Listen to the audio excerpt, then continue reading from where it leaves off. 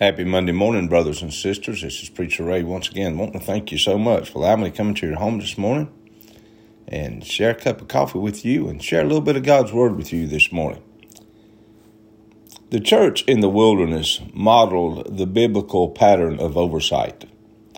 Leaders of tens, 50s, hundreds, and thousands were selected to care for the basic needs and disputes of the people. Therefore, only the difficult cases and policies came before Moses. His job was to teach the Word and commune with God.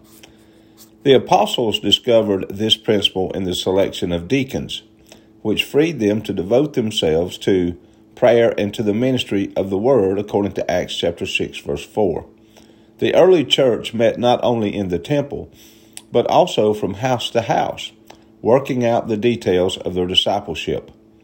Burned-out pastors and leaders are a testimony to the huge load of counseling, visiting, and arbitrating in the church.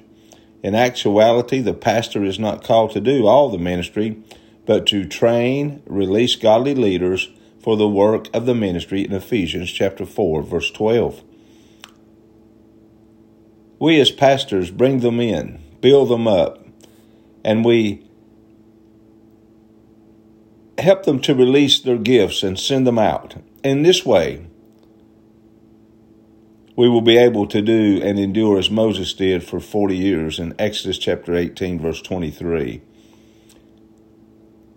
Thank you for joining in with me this morning. Your daily reading scriptures are Exodus chapter 17, verses 8 through chapter 19, verse 15, Psalms 27, verses 7 through 14, Proverbs 6, verses 27 through 35, Matthew 22, verse 34 through chapter 23, verse 12.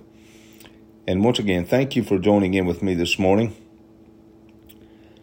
God bless you. I love you, and Jesus loves you.